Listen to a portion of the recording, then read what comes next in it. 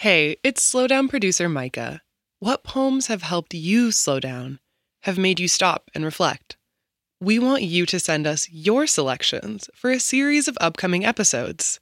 Head to slowdownshow.org/community to submit, or go to our Instagram @slowdownshow to find out more.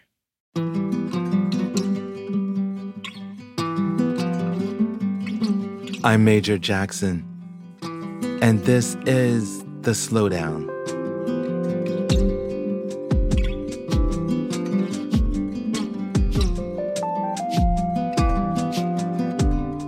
One afternoon, my mother taught me to drive after a trip to the grocery store for dinner provisions. I was 16 years old. Instead of heading straight home, she steered toward an empty section of the parking lot. "Come on, let's go," she said in a tone of exasperation. I jumped out of the passenger seat and ran around the car before she could even open the door. For nearly a year, I had begged her for lessons, especially after complaints about pickup after basketball practice. She'd only say, no and no. I eventually had given up. When I eased out of the parking space, looking over my shoulder and signaled properly, I elicited an, "Oh, look at you." Unbeknownst to her, I spent Saturday afternoons learning from older boys in the neighborhood who were sympathetic to my situation. My mom and I drove the parking lot for an hour. Patiently, she doled out instructions. The best drivers are aware of the road and other cars. Think defensively. It was one of my last intimate memories with her. Not too many years later, in a role reversal owed to her illness, I drove her to doctor's appointments and to Fairmount Park, where she'd sit her last days in the car looking at the Schuylkill River. It's a startling recognition, which today's poem beautifully illustrates.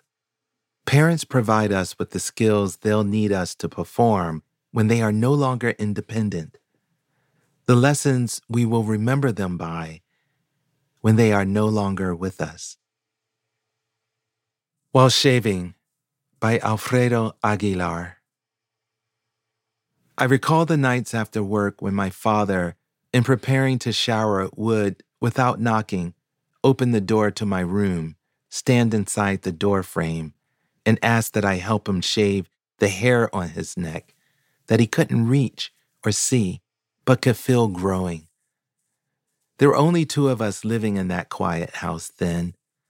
My siblings were away to school, and my mother, who on a number of occasions, I suppose, had done this for him, had left like light all at once, leaving no trace it had ever shown there.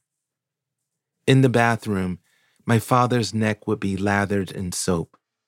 He'd hand me a razor, and while I shaved the back of his neck, I noticed his dark, thinning hair. And he'd sometimes mutter that I wasn't pressing hard enough to cut the stray strands. Looking into the mirror, I see my father's face.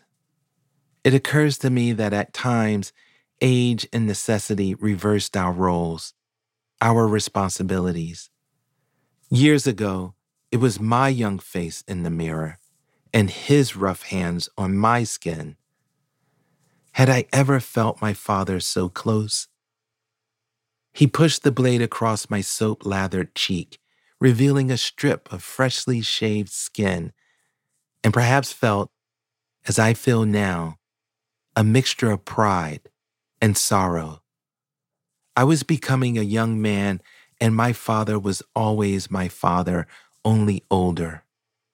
He would often say, dethorning nopal, repairing a broken sprinkler, or changing a flat tire. It's important you learn how to do this. I won't always be here to help, you know. I watched his calloused hands. How careful, how gently time fell from them.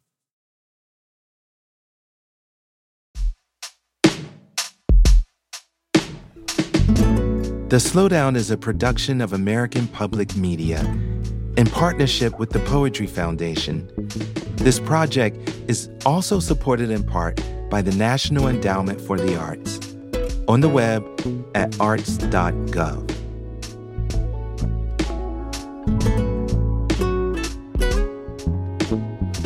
To get a poem delivered to you daily, go to slowdownshow.org and sign up for our newsletter. And find us on Instagram at slowdownshow.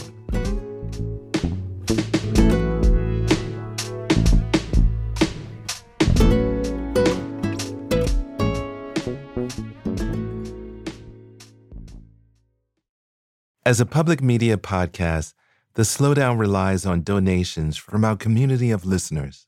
Contribute today to help power our show for episodes to come. Visit slowdownshow.org/donate. And thank you